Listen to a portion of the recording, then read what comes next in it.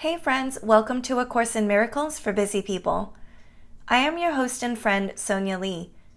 Today we're going to be reading Lesson 77. I am entitled to miracles. You are entitled to miracles because of what you are. You will receive miracles because of what God is. And you will offer miracles because you are one with God. Again, how simple is salvation?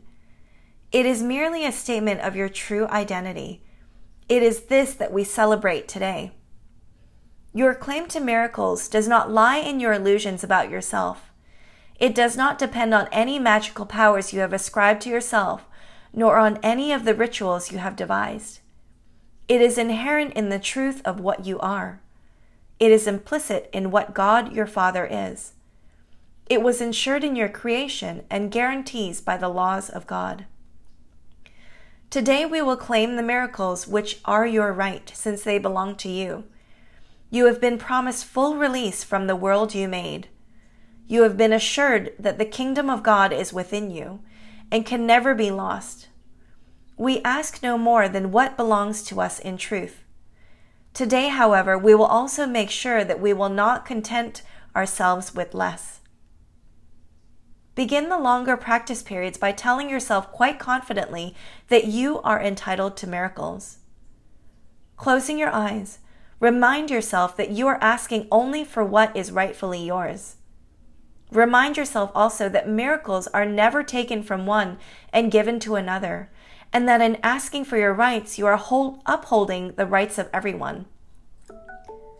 Miracles do not obey the laws of this world. They merely follow from the laws of God. After this brief introductory phase, wait quietly for the assurance that your request is granted.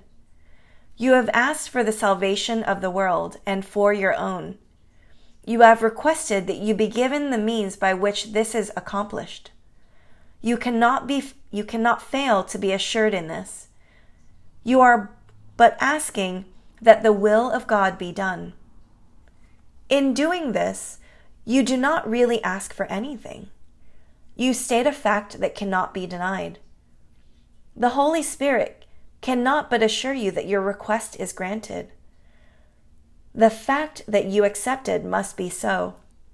There is no room for doubt and uncertainty today. We are asking a real question at last. The answer is a simple statement of a simple fact. You will receive the assurance that you seek.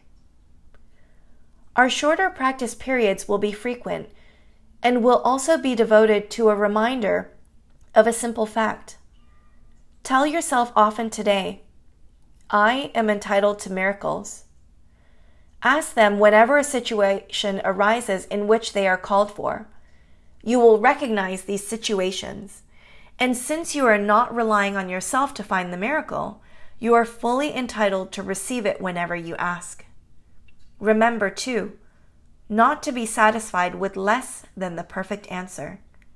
Be quick to tell yourself, should you be tempted, I will not trade miracles for grievances. I want only what belongs to me. God has established miracles as my right.